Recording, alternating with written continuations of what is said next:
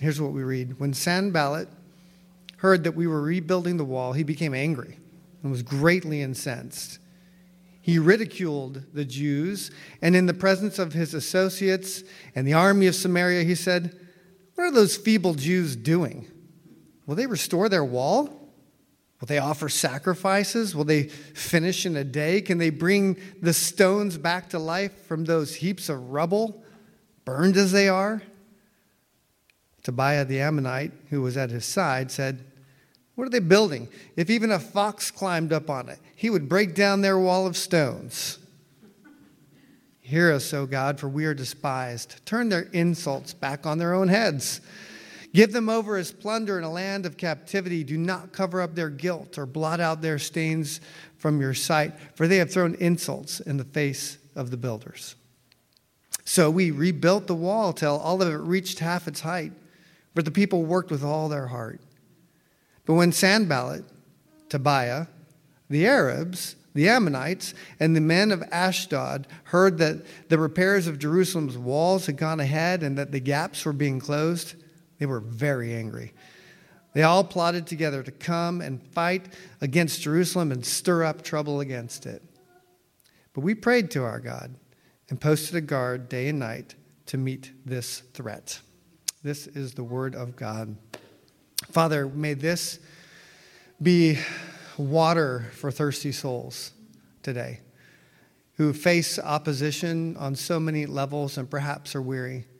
We thank you that Christ is the living water and that this word has been endorsed by him. He quoted so much from the Old Testament and treated this as God's word, so we do the same today as we look into the past and draw strength for the present.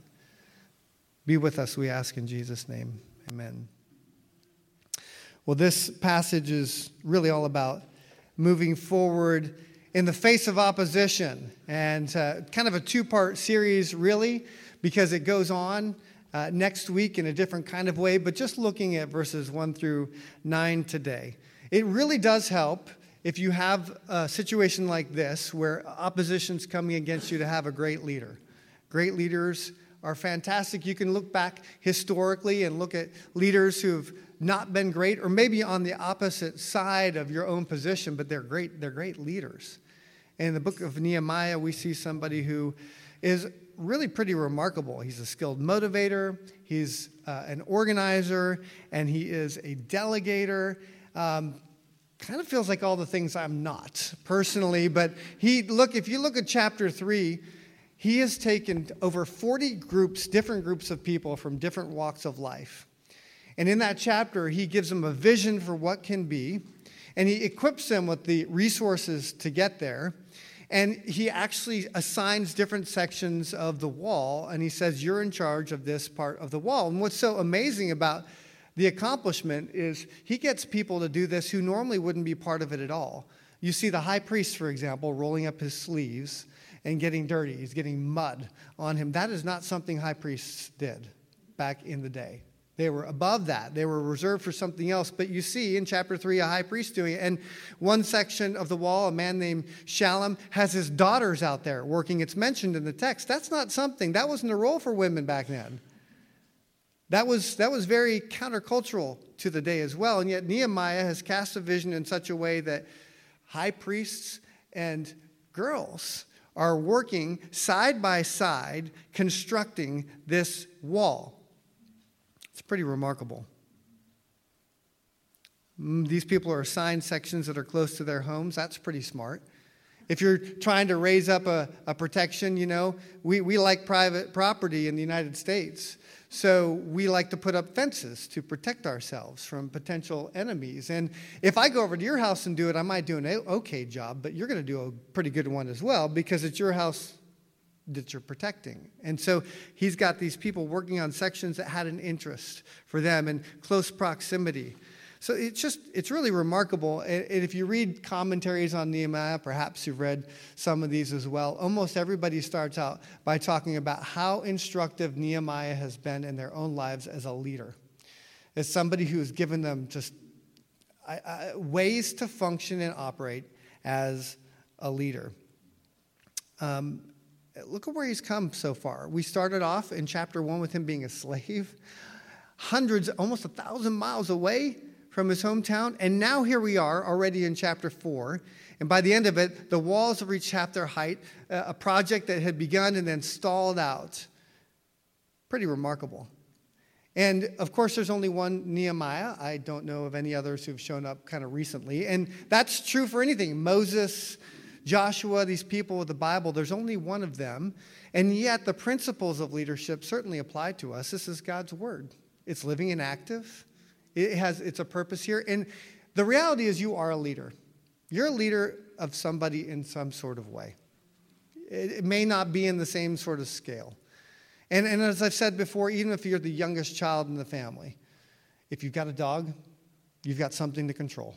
You're over something, right? Buy a fish. Get something. That's what we want to do. Wait long enough, there's another kid. You're older than somebody else. So you do have a call to be a leader of a certain sort. So when we look at this, it's probably a reasonable grid to say, what can I learn on my own in terms of being a leader?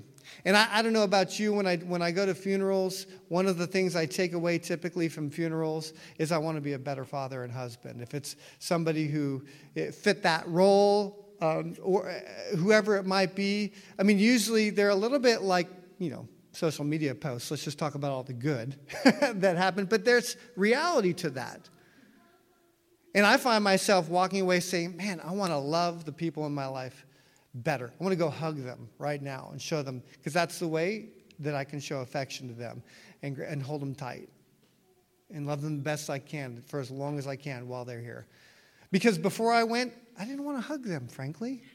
Kind of irritating me, and I was looking forward to not being in their presence. But when you're faced with death, you sort of realize all of a sudden there's value in the life that's right in front of you as well. And when we look back in Nehemiah, that's the kind of effect it has on me as we look at these chapters as well. So things are going pretty well. He's come from that really low estate. He's risen to a place of prominence. Artaxerxes has given him the stamp of approval. He's got all these people rallied around him, and things are looking great. But then we run into a bit of a buzzsaw in chapter 4. Maybe a buzzkill for a little bit. And it will become a buzzsaw in the future as well. So we'll see, how do you move forward in the face of opposition? Because now there's been nothing but success, but the whispers start coming in these verses. And we find there are voices of opposition that are all around. And that's the first thing that we see in these verses. Voices of opposition. They're found in verses 1 through 3 and then 6 through 8. Up first, if you have the text in front of you still, is Sanballat. And this guy is apparently threatened by a renewed Jerusalem. If these people accomplish their task, he's going to lose something in the process. There's a threat to his authority and his power. And so he's really upset by this. In verses 1 through 2, he ridicules the Jews, and he does so in the presence of others, so other people can hear what he's saying. His associates and the army of Samaria. And you heard those things. What are these people doing? Are they going to really restore this wall? What do they think? They're disillusioned. Are they going to offer sacrifices? Are they going to finish it in a day? Can they bring stones back to life from these rubble heaps? And Tobiah, it's at his side. You can kind of picture this. Sanballat seems like the leader. Maybe there's kind of a gang of bullies or whatever, and the first guy's talking, and he's really the strong person. He's articulate, and he says all kinds of things, and the other guy's, yeah. And what if there's a fox that goes up there? I bet that thing will fall over, and he gets his one line in. That's pretty much what he does. Tobiah just builds on top of it. As well, those are real voices of opposition, and they're just voices at this point. There's no physical threat. But sometimes voices carry more weight than physical threats ever could. I mean, than actual physical experiences as well. They're perhaps even more damaging. And when Sanballat asks these questions, he's basically saying this. You could look at each one. There's messages behind each one. There's a question that turns into a message that he wants those people to hear who are busy moving forward, and he says, I'm going to come against it, and here's how I'm going to attack you. Those messages are things like this. This is the kind of thing he's saying, you're pathetic. You're these feeble Jews. You look at your history. You guys are a bunch of losers. You're exiles. You're nothing. You're incapable. You're hopeless. You're totally outmatched. You lack the resolve. You've got no spine whatsoever. You lack the intelligence, and you lack the ability to get where you want to be. That's kind of behind those questions that he's broadcasting to others. I want these people to hear that they're nothing. That the message in their head when they think they're making progress is, you will fail. Because you failed before. Look at the history. It didn't happen very long ago. You think you're making progress now, it all looks good, it's going to come to an end. I mean, it's so pathetic that even a tiny little fox is going to go up there and beep, everything you've done's gone. You're worthless. You're failures. Those are the voices of opposition. And those are the voices that are designed to keep the Israelites from moving forward. Or perhaps us. Honestly, I can't help thinking of social media here. I just can't. I'm sorry. It's such an easy target these days. It's nothing new in the sense that the messages are the same, but it's broadcast in a way with a much broader audience to a much younger age. And those messages that come work both ways. There's the way that you communicate a message to somebody and also the way you hear it. And I think especially for teenagers who neurologically are still developing, the messages you hear at a young age are the ones you might fight for the rest of your life. You remember, I've said before, Ben Carson, neuroscientist, said something amazing. Your mind, your brain never forgets anything it sees or hears. Ever. It's there. And just think about the messages coming that are there over and over and over and over again. And it's so much like social media, because in verses 6 through 8, the crowd just gets larger. It goes viral. I mean, it's interesting because in 1 through 3, you've got Sanballat and his sidekick Tobiah. And then in verses 6 through 8, as they kind of pray, and we'll talk about that in a second. And now I'm not going to listen to those voices. I'm going to keep going forward and doing what I know I'm supposed to do. And the wall reaches half its height. And what happens in verse 7? When Sanballat, Tobiah, they were already there. Who else is there now? The Arabs, the Ammonites, the men of Ashdod. They're jumping in on it too. This is reposting, retweeting, all kinds of stuff going out. And a whole gang of people now is coming on and saying, here are our voices of opposition against you collectively and you individually. One after the other. It just keeps coming. What do you do with that? I mean, it's in our day as well. We know this. The messages that we hear even as a kid, maybe from a parent to us, that are stamped in there deep. What do you do with that? Well, the text gives us a way forward, moving forward in the face of opposition, because there's voices of opposition, but there's also a response of faith. And the response here in this text is twofold.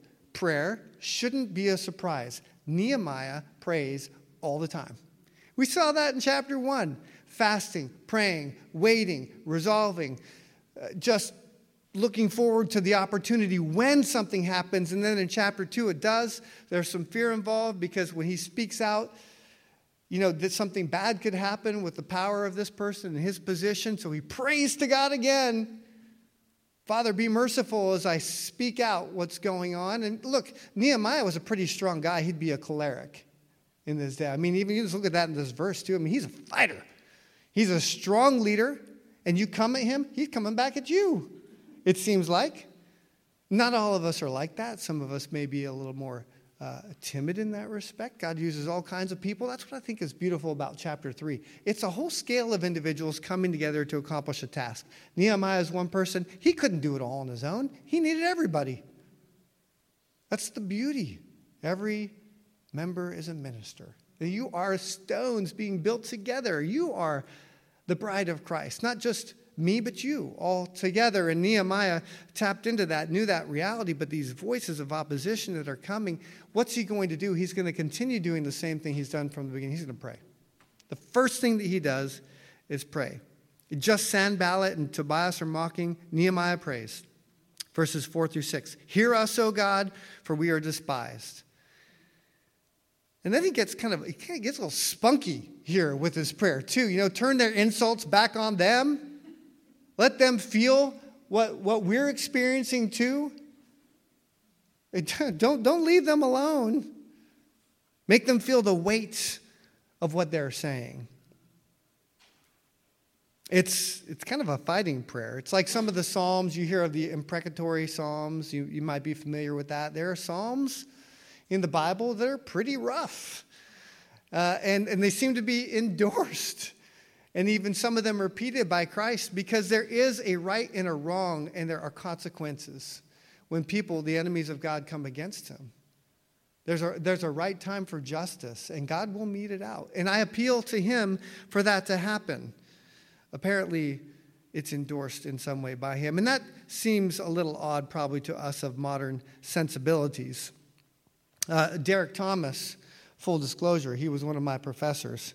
And I've never read any of his books, but he's got a commentary on Nehemiah. And I need to tell him, he's actually a pretty good writer. He's Welsh, and he's done a great job with this.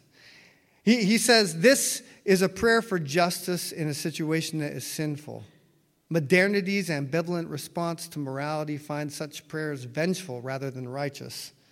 And few of us can hear prayers calling for judgment on God's enemies without cringing at the self-righteousness that we perceive from them. We perceive them as assuming. Furthermore, this is not a prayer for personal vengeance. It's a prayer for God to do something. Nehemiah is not in a position to offer a military solution as such, and therefore he asks God to deal with them. If we have problems with the idea of God taking vengeance on his enemies, we've adopted a view of God that the Bible knows nothing about. Because God does take vengeance on what is wrong. And you know what? If you're on the receiving end, you don't have a problem with that. Typically, you want God to bring justice around you. It's usually on the opposite side that you might have an issue. What if you're the one he'd be bringing vengeance on and justice on? Now, the good news, of course, if we're in Christ, is that vengeance has been paid out in full on Christ. And you hope that if that happens, somebody would turn as well to the solution. But there's something, not just wrestling with the morality or rightness of this. At heart, we want that. We want those who are doing evil to face justice. And prayer is a solid place to start. And then more opposition arises, and the response of faith, again, is to pray. Because first we saw the two voices, now the many. And in verse 9, there's another prayer. Here's what it is. It's very short. But we prayed to our God, again, and posted a guard day and night to meet this threat. I find that quite fascinating. We pray to God for help, and we post a guard. And we're giving this guy a sword. So if an enemy comes, he doesn't just sit and kneel and pray and say, God, protect me. He brings out the sword.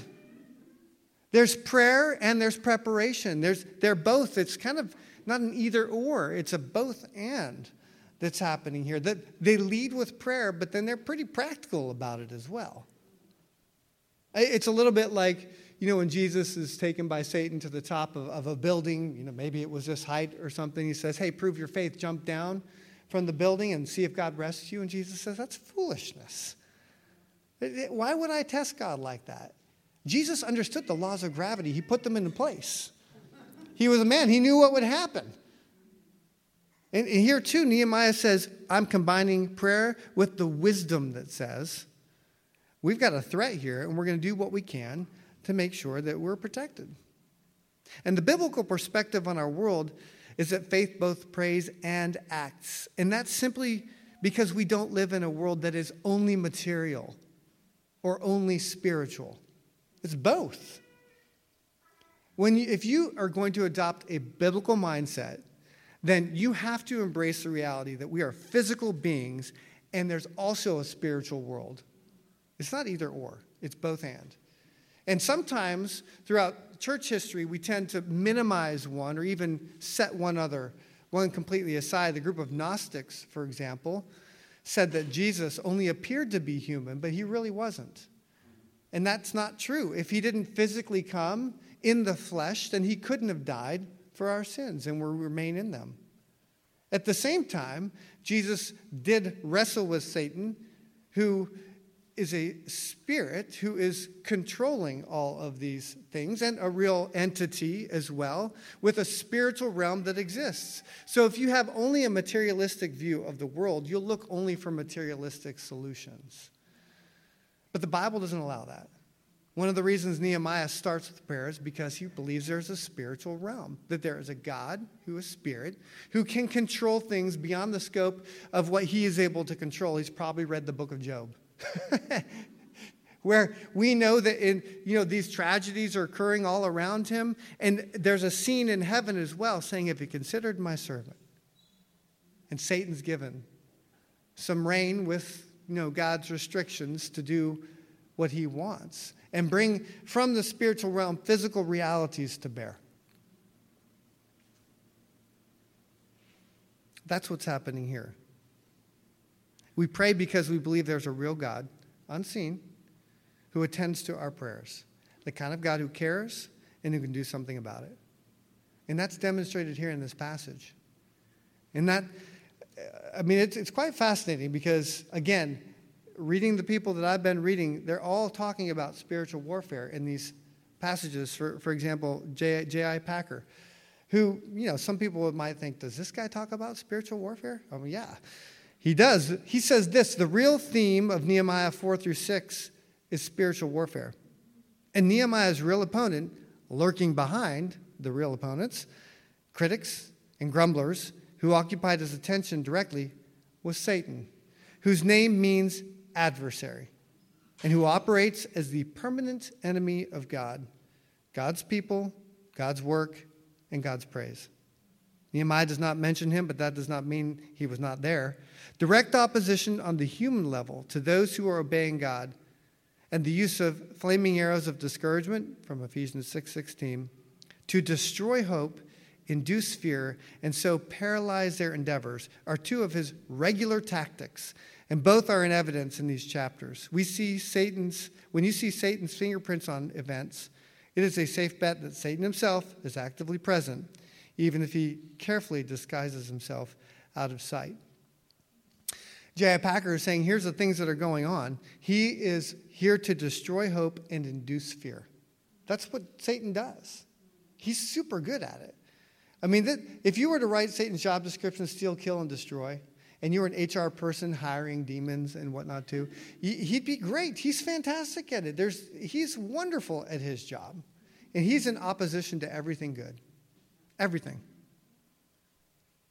Derek Thomas puts it this way: Satan, who lies behind this opposition and every form of it in our own time, has more than one scheme up his sleeve. Satan always opposes a good thing, no matter what it is. In this world, sin ravaged as it is, where Satan prowls like a roaring lion seeking whom he may devour, we must expect trouble. Passages such as this one are given to us by way of example so that we might be forewarned. But it's nothing new. And Satan's arsenal, though terrifying, is not unlimited. His stratagems are, in fact, sometimes wholly predictable. And the grace of our Lord is sufficient to meet any contingency. In other words, Satan does the same thing over and over and over again. And you get to learn his tactics, you're going to have success in overcoming that enemy. I'm not a military strategist, but I imagine that what I would do is study my enemy and know what his tactics are, and then equip myself to make sure I'm not susceptible to them. And the Bible uses a lot of that language. And if Satan really is an entity who really does exist, and we know his job description, steal, kill, and destroy, and we know that he's also the father of lies, then when I'm starting to believe something like a lie, if the voice of opposition is a lie, then Satan's behind it. And I have to learn how to recognize that and then arm myself to combat it so that it doesn't overcome me. We know he's a lion.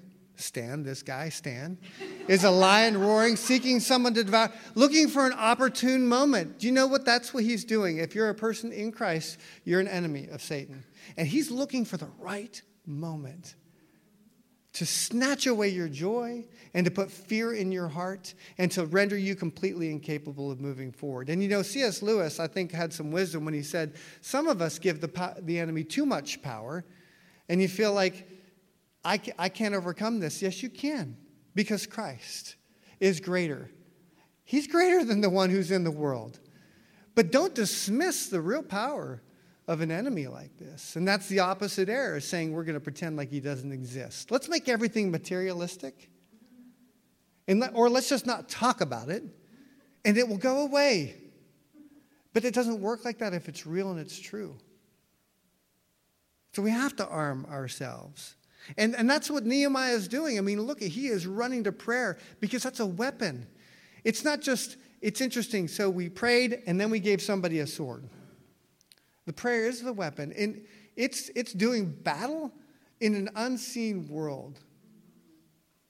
And if you really had a vision or a glimpse of that for a moment, I think some of us would be a little bit terrified, but also probably motivated to take the weapons that God has given us and begin to use them, and to begin to anticipate the ways that we could be attacked. I mean, don't you think that if all of a sudden we were the Ukraine and Russia, and you were all of a sudden in Ukraine, you'd be looking for ways to arm yourself and predicting what's going to happen next. If the Bible is accurate, then there's something like that happening. And it's not in a way that leaves you strapped with fear. If that's what happens, then Satan's won. So we have to be aware of this, that this is really going on. And I ended with that positive note of Derek Thomas's quote, "The grace of our Lord is sufficient to meet any contingency. We are not defenseless. The grace of our Lord is sufficient." When somebody says something like, "You're feeble," I mean, you can almost take that and say, repurpose it. You're right. I am weak. But when I'm weak, then God's strong. Nanny, boo-boo. I mean, you're turning something that's meant as a weapon to you and then shooting it right back at that and saying, yeah, I can't be strong in my own strength. You're right. Instead of letting that say, yeah, you're right. I'm just worthless and I won't amount to anything. And I'm just like this rubble right here. And you're right. You've won. I give up. Where's your resilience? Fight back. Beth Guckenberger, her most recent book is Throw the First Punch. I don't know if any of you have gotten that. She's back-to-back gal. Has written a handful of books. And I don't even know how I got the book necessarily in my hands recently, but this week I've been reading quite a bit. And I mean, it's a provocative title, but the idea behind it is if you can learn to kind of get Satan's schemes figured out, then you can do an initiate before he's successful. What is he trying to do here? How is he trying to ruin, steal, kill, and destroy something inside of me or somebody around me who I love? And we're not left defenseless. Paul talks about this. For though we live in the world, we do not wage war as the world does. The weapons that we fight with are not the weapons of the world. On the contrary, they have divine power to demolish strongholds. So they're different quality, but they also have a different effect. Divine power to demolish strongholds. This is a superpower you've been given. You can demolish strongholds. That's pretty awesome. We demolish arguments and every pretension that sets itself up against the knowledge of God, and we take every thought captive. We take captive every thought to make it obedient to Christ. Take captive every thought and make it obedient to Christ. There's one of the strategies then that we've been given. It's to take the thoughts, I would say the voices of opposition, that come into your mind and take it captive. I mean, to start thinking, okay, what am I thinking? What message am I receiving? What voice am I listening to now? And is it true? Is it true? Or is it a lie? That's part of, taking something captive that doesn't want to be taken captive. It's kind of like a greased pig, I'm guessing. I've never done it before, but I know it's hard. You chase after it, you try to get it, and it slips out, and you got to pin it down, I guess. That's kind of like these thoughts. Maybe things that you heard when you were a kid that you keep hearing again and again, or expectations others have put on you and you just can't measure up ever. Those might be lies, whose source ultimately is somebody who wants to steal, kill, and destroy you. Take it captive. Take that thought captive. What in the world do I mean? Here's an idea, just a way to play it out. Let's say, for example, you believe you are worthless. On some level, you hear, I'm worthless. I'll never amount to anything. I'm garbage, or whatever the case may be. In your moment of weakness, that's what you hear. How would you take that captive? How would you take it captive? You hold it, and you evaluate it, and you look at it, and you examine it, and you think about it. Is that really true? Am I really worthless? Even if everybody around you is saying you are. And I'm assuming again that you're somebody who believes that the Bible and its story is true. If you're grasping that, what really is true? What is true? Are you worthless? You might feel like it. Has anybody ever felt worthless? Anybody here? Audience participation. Have you ever felt worthless? Some people have. Some people have not ever felt worthless. That's awesome. What do? What would I do? I would take that thought and I would look at it. I would examine it. I would take a moment. Where am I going with this? Is it really true? And then maybe I would take what is true and I would post it somewhere. I would pray about it. I would repeat it. I would believe it. And I would refuse to listen to what is false. What is true? What is true of you? What's true is you have infinite value. Even if you're not in Christ, because you're made in his image. You have infinite value, completely immeasurable. And when you hear something say you're worthless, remind yourself of this. Now, we could be in a Psychology 101 course, and we could all say, you're really a good person. Yay, believe in yourself. And that's okay. That'll get you so far. But it's not the whole truth. Because there is a God who made you, and the reason you feel like you actually do have some value is because he put it in you. And you will only know that, and it can only sustain you if you believe that that's actually coming from a God who created you. So there is value beyond the scope of just the psychological reality that you can remind yourself of because God's word is truth. And God doesn't lie. Satan's a liar. God tells the truth. And you can believe you have infinite value.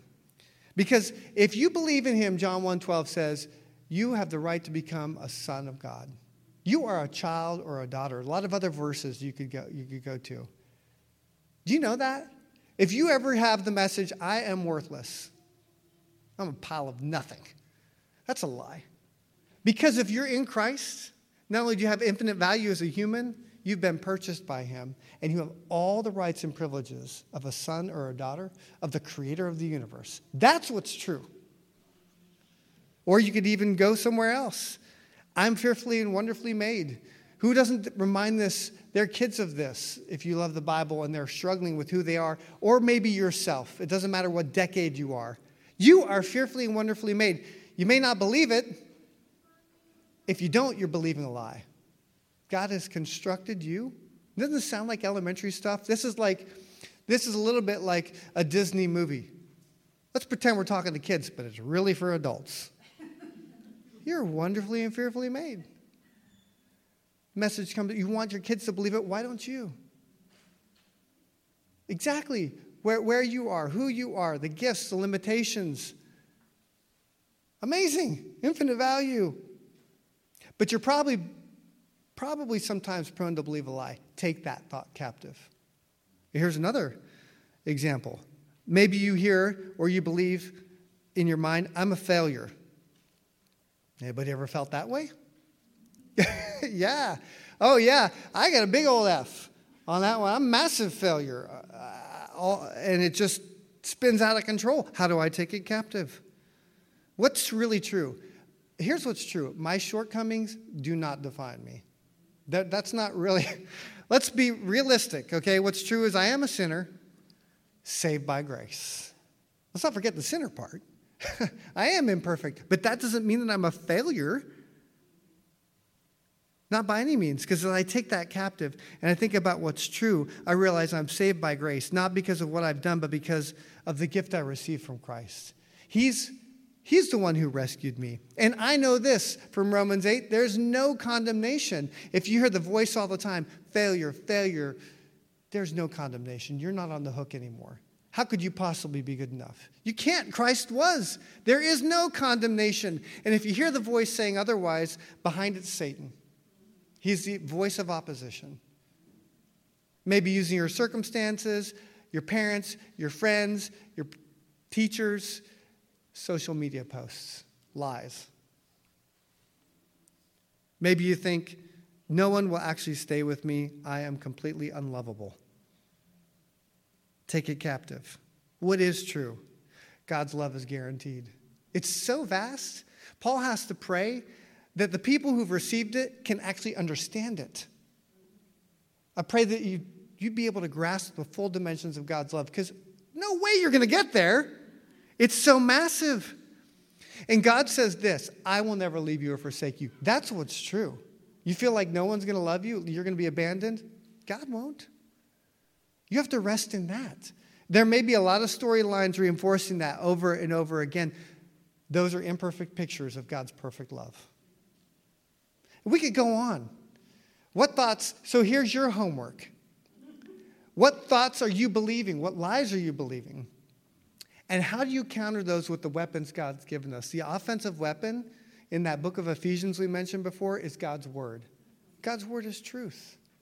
And Paul closes that by saying, and pray in the Spirit on all occasions. Love how that comes together in the book of Nehemiah. He's praying again and again. He knows, probably as a leader it seems, if he doesn't run to that reality of praying to God with this, he'll be prone to the same discouragement the people he's trying to encourage are. He's going to run out of strength. Guy's got a lot of energy, a lot of wisdom, a lot of know-how. He's human. He will run out of energy. Even youths grow tired and weary. But you know what? God doesn't. He doesn't grow tired. He doesn't grow weary. He looks to support those who are his own. He's fully aware of the devil's schemes, and he knows exactly who you are. Everything about you, every thought that goes through your head. And yet you have a job to take that captive. Stop, examine it. Do some microscopic looking at your thoughts this week. When that message and that voice comes in, take a moment to look at it. Capture it. And look at it. Almost like you take a picture and you start examining. And you compare that picture, which is a lie, with the picture that's a truth. And you're like, whoa, there's 5 differences here. You like those kind of games? Do it with your thoughts. And you do that, and one of the things you might need to do if you take some time is there's so many resources. What's the replacement thought? What's really true? What works for you? Put that as a reminder on your desktop every day. It comes up. You're fearfully and wonderfully made, because you're going to believe the lie otherwise. Put it where you put your makeup on or brush your teeth so you can see it all the time. Put it in your back pocket as soon as you think, this is what's true. And Nehemiah shows us that's exactly what we need to do. So 2 brief thoughts. The first is this, as you go forward in your week, whose voice is the loudest in your life? Which voices are you listening to? Are you listening to the voices that are true in God's word, or to lies? And the other thing I would suggest is, if you're in the midst of opposition, don't let that opposition drive you from God, but rather to him. That's what's happening with Nehemiah. He's like, okay, this opposition's real, and I could even treat it as evidence that God is not for us. He says, no, this is going to drive me to God. I'm going to go back to him in prayer again and again and again. And the moment you stop doing that, you're probably giving in to the enemy, and he's gaining ground. I don't want him to gain ground, not in my life, not in yours. To arm ourselves with these weapons. And that's one of the reasons why when we say come and pray, man, you kind of get the feeling, if we got a glimpse of what this is, there'd be a rush up here. I'd be stampeded. Everybody's running me over. I get that sense in some places too. Maybe it's a cultural thing. I reference India sometimes. People will wait for hours in India for somebody, a holy man, to show up and pray for them. Lines. Got to go to the next village. You never feel quite so awesome is when you go in a place like that. He's here. There's a line waiting, and you just put hands on it, and they're praying next, whatever the case may be. And sometimes I'm in a different cultural context where I say, come on up for prayer. And it's crickets, crickets, crickets, crickets, crickets, crickets. Maybe it's cultural, I don't know. But I think sometimes I myself don't understand how weighty this is. And I think I can evidence that I think I kind of got this. I mean, look, he did put a sword on after all. Let's just put our swords on.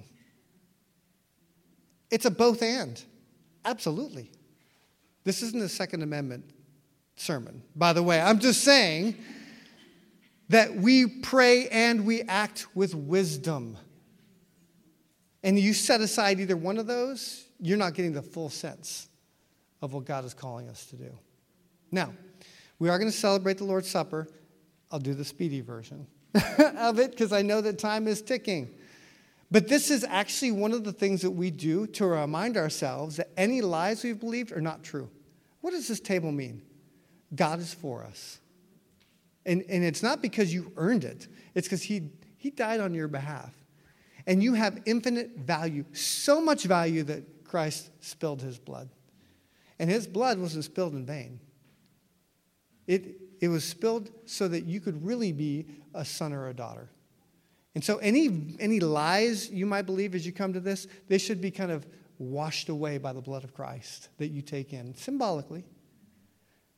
And his body, which is for you, was given for you. So that no more the voice of opposition that says you're worthless, nobody would care for you. Look at the table. Not true. What is true is you're a son or a daughter of God, and you have been forgiven. And he is sustaining you by his grace to face the voices of opposition. And he knows you need that reminder all the time. Otherwise, we'll grow weary, and we'll give up. And the voices of Sanballat, the answers to that will be, yes, we're too weak. Yes, a fox is going to knock it down. But they're no. Because yes, Christ was faithful. And he did die for us. So this table is for those who know that. Sons and daughters who recognize that Christ is for them, who understand this isn't because of what they've done, it's because of what he's done. And we take that in, we believe he's spiritually present. And what a beautiful demonstration that we take him in. And for us, it's bread, but also grape juice. And then we do have the little capsules that you open up, so there'll be some crinkling along the way, and that's okay. What I invite you to do is to come forward, grab the bread in the little individual units. I don't know what to call them. Packets. That's a good word. These items up here that you can take. There's a wafer on the top if you'd prefer that. I'll put some fresh made bread out there as well. And then also grape juice. And what we do is we gather and take it back to your seats, spend some time reflecting on what we're doing, and then we'll take it together to signify our unity.